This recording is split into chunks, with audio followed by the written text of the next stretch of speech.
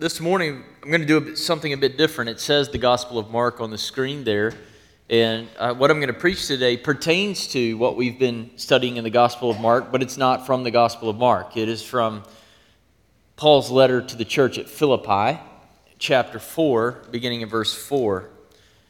So if you take your copy of God's Word and join me in turning to Philippians 4, chapter 4, beginning in verse 4, that's where we'll be, and I'm hopefully in the way of introduction going to explain why that is. Over the last several weeks, Mark has confronted us with what I would call the paradox of the Christian life. On the one hand, the power and the promise of God do not always seem consistent with our present reality. You ever live there? You read about this God in the Scriptures, and yet your present reality often seems to be different or divergent from the reality that you read that we encounter in the Word of God. We've got Jesus on the sea, and he calms the storm. He confronts a demoniac, and he tells him to come out. And wherever Jesus goes, wherever the authority and the power of Jesus is, there's victory. The Lord we serve has absolute power over nature. He's victorious over Satan and his demons.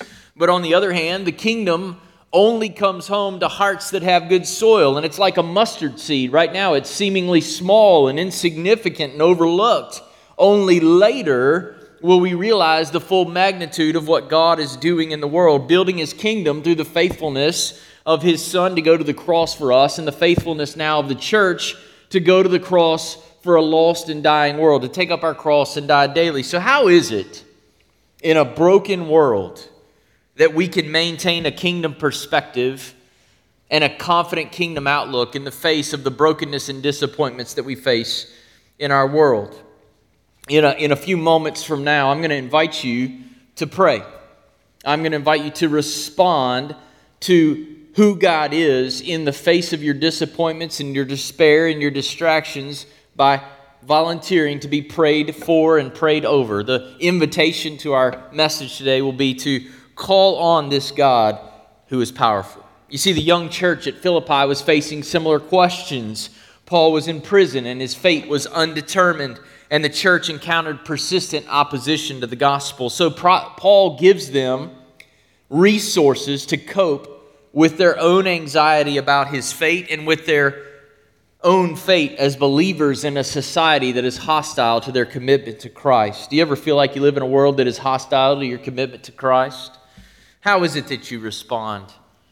Toward the end of his letter, Paul provides some familiar commands for us. I believe commands that we need to be exercising as a local body and in our individual lives because of who God is. Commands that allow various trials that we encounter in this life to produce within us endurance. James chapter 1, verses 2 and 3. And they produce that endurance if we will heed those commands. So would you hear now the word of God? Philippians chapter 4, beginning in verse 4. A verse no doubt many of you have memorized. Rejoice in the Lord always. Again, I will say rejoice.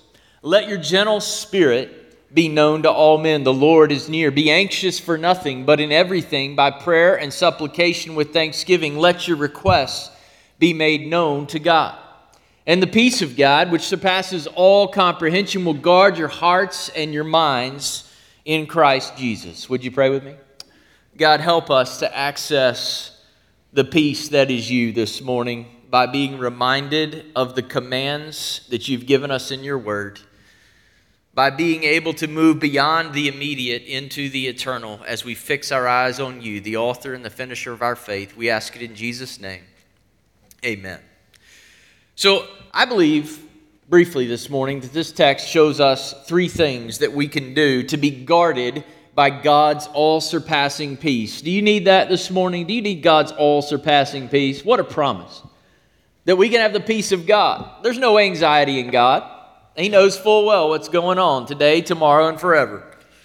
But to be guarded by the peace that is in God and that is God Himself, we must do three things this text shows us. First, we must rejoice in the Lord always. Second, we must let our gentleness be known to all. And finally, we must be anxious in nothing, but pray to God in everything. I submit to you, church, this is a passage of familiar verses, but they are infrequently applied. It's not enough for them to be familiar to our mind. They must be frequently applied in our lives.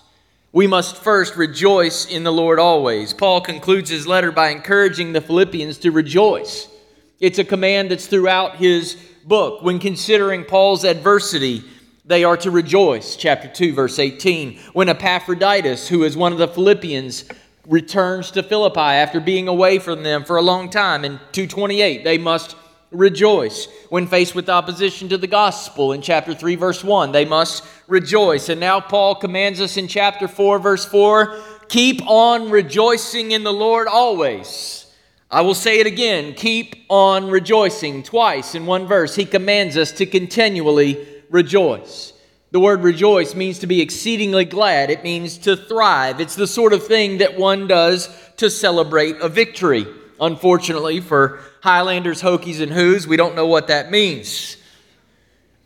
But it's that jubilation that you feel when there is victory. It's not a banner in a gym. It's not a flag on a pole. It's a king on a cross who came and walked and lived the life we should have lived and died the death we deserve to die. And on the third day, he defeated death in the grave and said, all who come unto me, cast your cares on me. All you who are weary and heavy laden, I will give you rest, not just now, but forever, because I've taken care of you forever. The Christian life, then, is not one of perpetual complaining and nagging and despair, but of rejoicing. Are you here this morning? Perpetual rejoicing is impossible for the world. Impossible.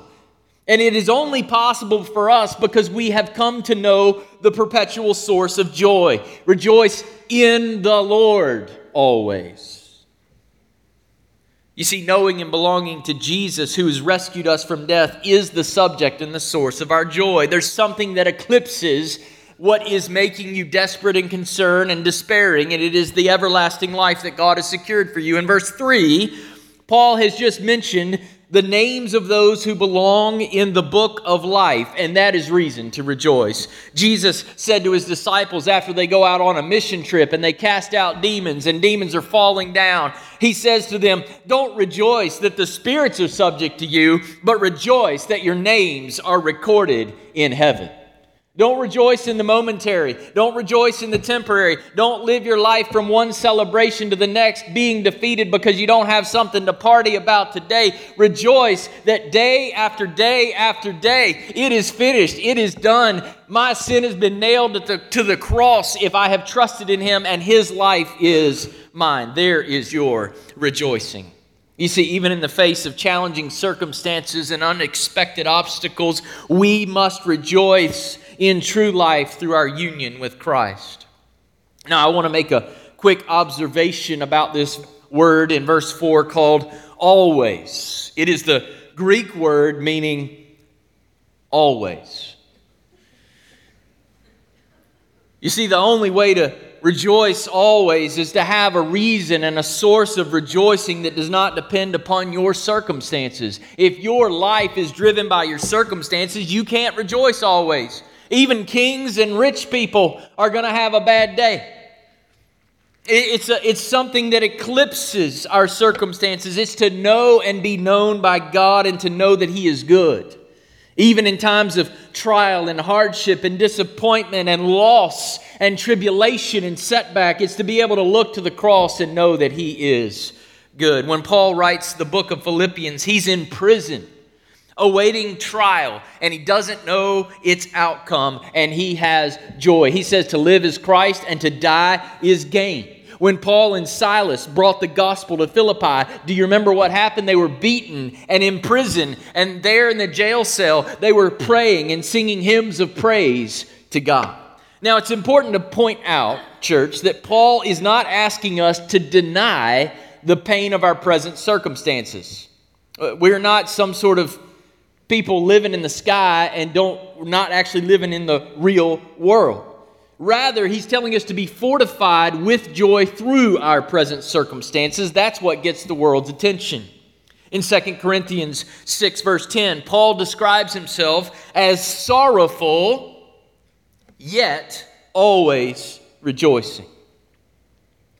What is it that you are facing right now that is stealing your joy? What storm are you going through that you're looking at more than you are looking to the Savior who went to the cross for you? Fix your eyes on Jesus, the author and finisher of your faith. Paul often tells us that some of the best opportunities for growth in the things of God don't come when we're on top of the mountain, but they come when we are able to rejoice not because of our circumstances, but in spite of them. You see, it's in those times that the Spirit most easily brings forth His fruit in our lives. Why? Because the kingdom of God does not consist in eating and drinking or our comforts, Romans 14:7 tells us, but in righteousness and peace and joy. How? In the Holy Spirit. This is why Paul repeats himself. He doesn't just say, keep on rejoicing always in the Lord, which would have been enough. He then says, for anybody who thinks I'm a crazy guy, for anybody who thinks this command to keep on rejoicing always is insanity, then he says, I'll say it again. Keep on rejoicing. So here's your assignment this week, church. Every time somebody complains at your workplace, at a cube, or somebody cuts you off, or you're even in your home this week, find something to rejoice about. Point it back to the gospel. Look to the cross of Christ and find a reason to speak the truth, that there is a reason to rejoice always. But secondly, we don't just rejoice always, we must also let our gentleness be known to all people. The promise of verse 5 is that the Lord produces within the heart of a believer a gentleness that we can make known even to people who are opposed to us. In the Old Testament, gentleness refers to God's gracious rule and His willingness to forgive even His enemies if they will turn to Him.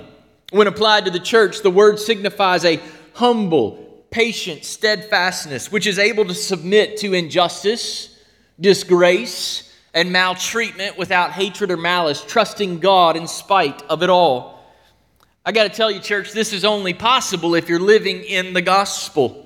In 2010, Forbes magazine said we are no longer the United States of America, we are the United States of anger.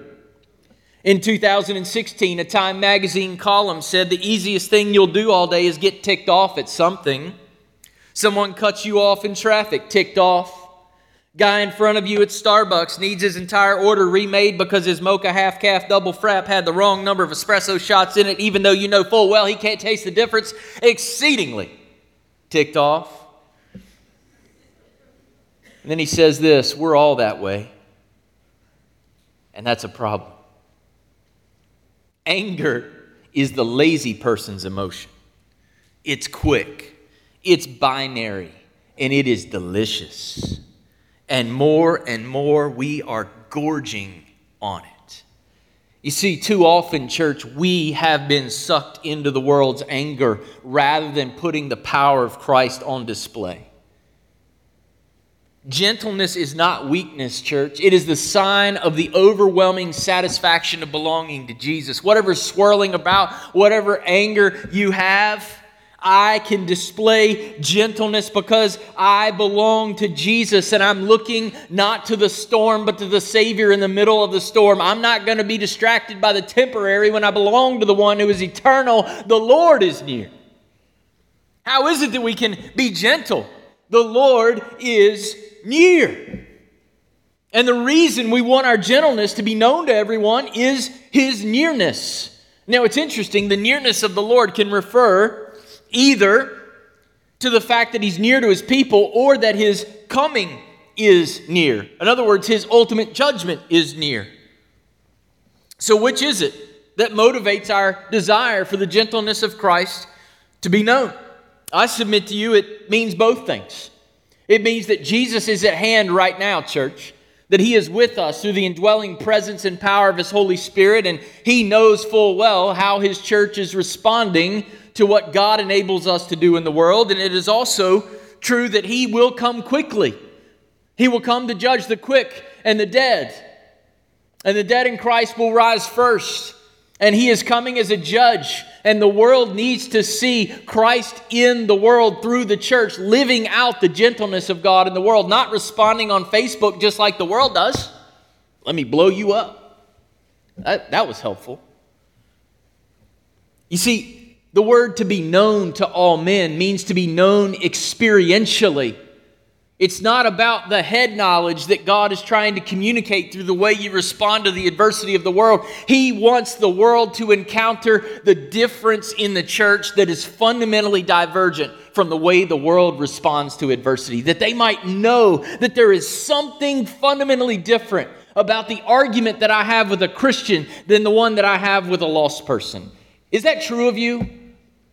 When people engage you in conversation, whether it's politics or government or guns or tobacco or alcohol or whatever the issue of the day is, can a lost person walk away from their discussion with you, even though you disagree, and say the way they disagreed with me was fundamentally different than anyone else I've ever disagreed with?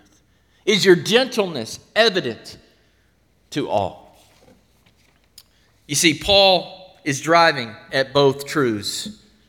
The Lord is near to His church, and we must be gentle with one another in the church, especially when dealing with people who are causing a lack of unity and diverting our attention from the mission. We must handle them with God's grace, and also we must be gentle toward the world. We're commanded to respond to disagreements with the world in a way that proves that knowing Him is greater, brings greater satisfaction than winning the argument.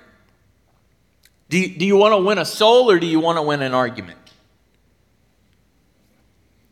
In other words, the Philippians are to adopt an unabrasive spirit under provocation because their Lord is coming to vindicate their cause. We don't need to defend the rightness of our calls to the world. Jesus will take care of that in His time. In other words, our disposition is our defense. However, making our gentleness known does not mean that we compromise the message of the gospel. As O'Brien writes, their gentle response is not due to weakness, nor to an unwillingness to stand their ground. There are issues swirling about in our world that are being promulgated through Hollywood and the movies and the news, and we must be aware, church. We must be aware, parents and grandparents. We must say to our kids, we're not going to see that movie, or we are going to see that movie, and then we're going to talk about why that movie promulgates and pushes a worldview that is entirely opposite of the gospel, but we can do it with gentleness. We know that Paul isn't saying never push back on the truth because of the way he handles himself in the church. In 2 Corinthians 10, 1 and 2, he says, Paul, I myself, Paul, I urge you by the meekness and the gentleness of Christ. I who am meek when face to face with you, but bold toward you when absent. I ask that when I am present, that I won't have to be bold with the confidence with which I propose to be courageous against some. In other words, there's some knuckleheads in the church who are threatening to derail the mission. And Paul says, I might have to get a little snappy with you. Gentleness is not weak compromise. It is the constant desire that all men would come to know the truth. And it's a commitment to prove the power of God's truth by living in such a way that the people that we encounter would observe our lives and come to find that being reconciled with God on His terms is always preferable to the alternative. You see, there's great power in the ability to not be personally offended and respond in anger when the world attacks. Some of us make a habit out of being offended. I mean, we wouldn't know what to do with our lives if we didn't have Facebook as an opportunity to make us offended. Move on. Get over it. You see, the way when the church responds as Christ would respond, those are the moments that people are most likely to encounter the reality of the person of Christ. Let your gentleness be known to all men. The Lord is near. He's coming in judgment. Would you say the world knows the church for her gentleness right now? Are you known for your gentleness even in the face of adversity? Or are you a hothead? Here's the assignment this week. Apologize to someone you've interacted with in a way that your desire to be right or be heard kept you back from demonstrating the gentleness of Christ, even though you were right. Don't apologize for being right. Apologize for the way in which you were right. And finally, Paul says we must not be anxious in anything, but pray to God in all things. Why would we be gentle in the face of opposition? Who do we belong to? We belong to the Lord who is near, and He wins. So if we walk away in disagreement, but I belong to the winner, then I don't have to stand here and beat you over the head. God's going to win. And finally, we must not be anxious in anything, but pray to God in all things. But Paul, how do I stop worrying? I mean, if I wasn't worrying, would I still be alive? Are you there? Don't I have to be doing something with this crazy mind of mine? Well, yes, Paul would say. And Paul shows us that the way to be anxious about nothing is to be constantly prayerful about everything. The word anxious can refer to a good and godly concern, as it does in Philippians 2:20, but here it describes unreasonable anxiety, which arises in the one who is full of cares, especially about the future, and their mind is constantly distracted. If anxiety characterizes the inner life of those who don't belong to Jesus in a broken world, prayer characterizes the inner life of those who do belong to Christ, who is Lord of the broken world. The opposite of anxiety is prayer. Paul commands the church, don't worry about anything. Keep on not worrying about anything. And he uses the present tense, which implies that they are worrying. And Paul says, stop it. You want some good biblical counseling about the worry in your life? Stop it. Well, I can't, Pastor. You just don't know what's going on in my life. No, I don't. But Paul says the way the Christian deals with anxieties in the Christian life is we pray. And we pray until we encounter the presence of Christ in prayer, and we let our anxieties fuel our praying until we see our anxieties as nothing compared to the God that we serve. Be anxious in nothing, but pray in all things. There are no exceptions to this. Nothing, everything. We must let our prayers be as specific as our anxieties. You say, well, I can get a worry that leads me to another worry that leads me to another worry, and the next thing I know, I'm in this cycle of worry. Well, turn the cycle of worry into a cycle of prayer. Every contingency, God's Lord over it. He's already died for you and buried it and taken care of it. Take it to the Lord in prayer. The way we obey the command not to worry is we obey the second command. We must continually make our requests known to God. God knows your mind better than you do, and He's given you a way to deal with the anxieties you face. It's called prayer. Paul describes prayer in three ways in one verse.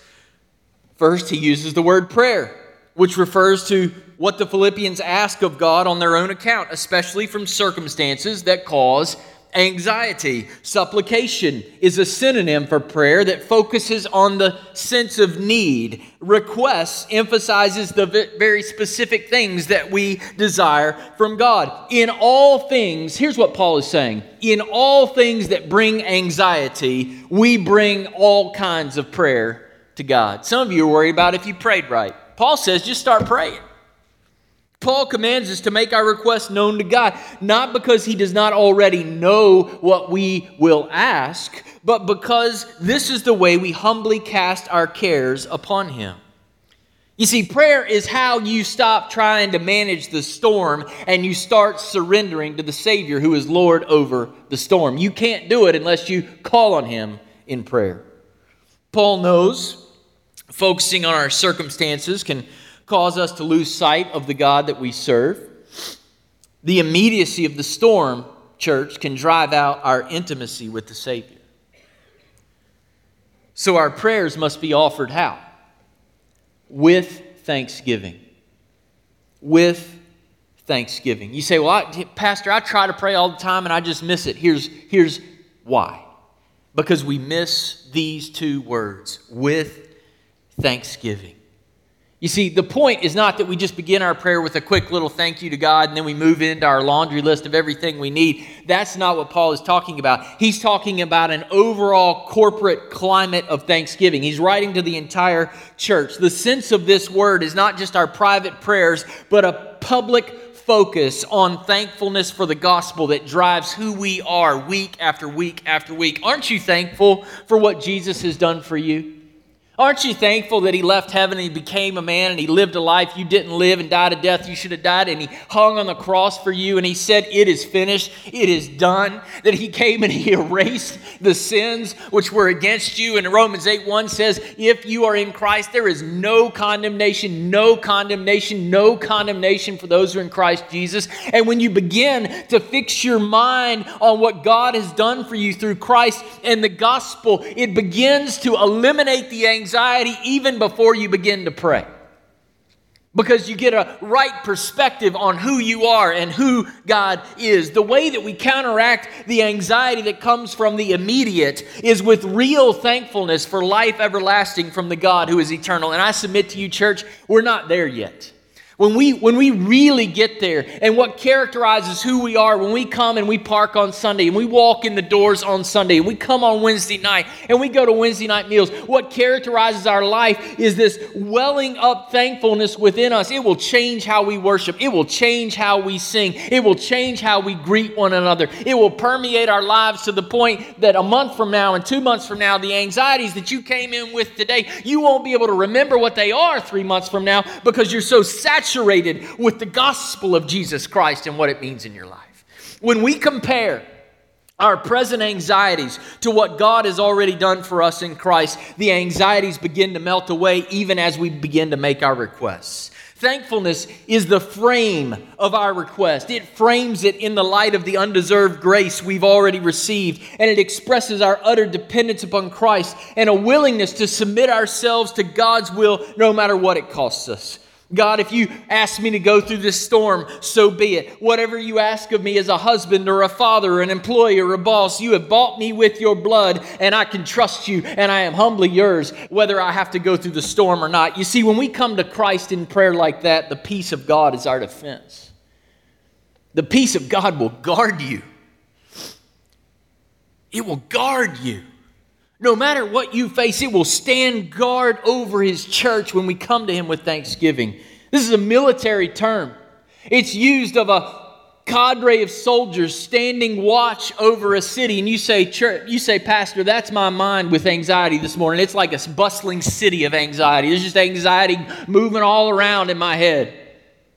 God says, when you come to Him with thanksgiving for the gospel and you make your request known to Him over and over again, then God will come and guard your mind. You see, God's peace is always greater than our circumstances. It literally rises above all mind or surpasses all thought. God's peace does not work by making the source of your anxieties go away. Hello, church. Listen. God's peace does not work by making the source of your anxieties go away. It works by making your connection with Christ more real than the connection with your circumstances. There is no anxiety in God. When we pray, it's not as though all the things that drove us to pray suddenly magically disappear, but there is a reality that is infinitely greater than our present troubles, and that is the presence of Christ, who Himself is our peace, Ephesians 2:12. You see, as we're reminded with our union with Jesus and the confident hope we have in Him, God's peace guards our hearts and our minds, our inner life, what we think, how we feel, and we are free to lift our eyes from the immediate and to take delight in the gospel. So, church, if we're going to walk with Jesus through the storm, we've got to get back to rejoicing.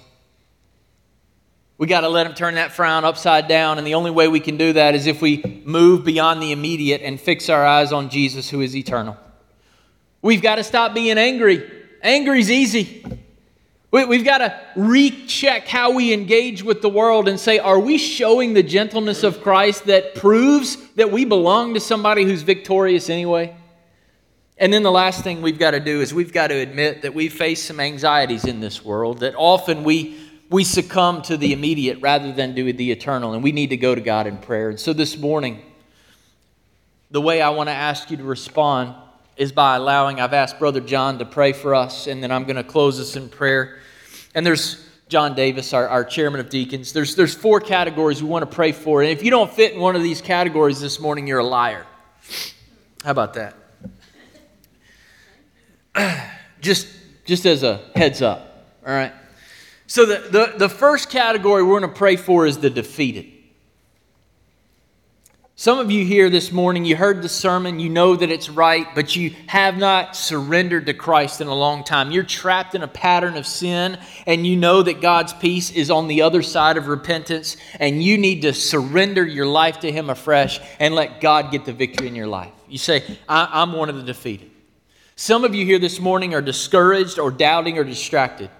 All you see around you is the storm. You hear a sermon like this, you get motivated, you leave, and you walk right back into the storm. And by Monday morning, the storm has consumed your life, and you've lost an eternal perspective on life. Others of you are desperate. You've got a son or a daughter or a granddaughter or a great-granddaughter or a great-grandson, and they're addicted to drugs. They professed faith when they were 10, but they never walked and lived the life. And you're concerned about their eternity, and you're desperate that God would rescue their soul and lead them to walk in faithfulness and be a part of a local church, whether it's in Roanoke or wherever they live, but you're desperate to see God move in their life. Whether it's a husband or even an ex-spouse or a child, there's somebody, a neighbor, that you're hungry for God to move in their life. And there are times that it consumes you, and you want to take it to God in prayer this morning. And finally, there are the disconnected. There's people all around North Roanoke Baptist Church this morning that are totally oblivious to the fact that God came in the person of Christ and did for them what they could not do for themselves. And Easter's on the way. And my prayer is that Palm Sunday and Easter, that we would see disconnected people come to our campus and encounter the saving love of God in Christ Jesus, and that their lives would be forever changed. So I don't know where you are this morning or how you might want to respond, but I'm going to ask Martha, if you don't mind, to come play for us. Can you play? And we're just going to take a few moments to pray. We're going to apply verse 6 and 7. Whatever you're anxious about this morning, I want to invite you to pray and to be prayed over as we respond to the grace of God who allows us to communicate with Him. So if you're defeated this morning, we invite you to come and stand at the altar. We invite you to stand where you are. If you are discouraged or doubting or distracted, we invite you to come stand at the altar, or to stand, you don't have to wait, or to stand where you are. If you are desperate for God to move in your family members, we invite you to stand where you are or to stand at the altar. And if you are prayerful for the disconnected all around us who don't know God, we invite you to stand as we pray for those who need to come to a saving knowledge of Jesus Christ. Whoever it is that needs prayer, as Martha plays, we invite you to pray this morning.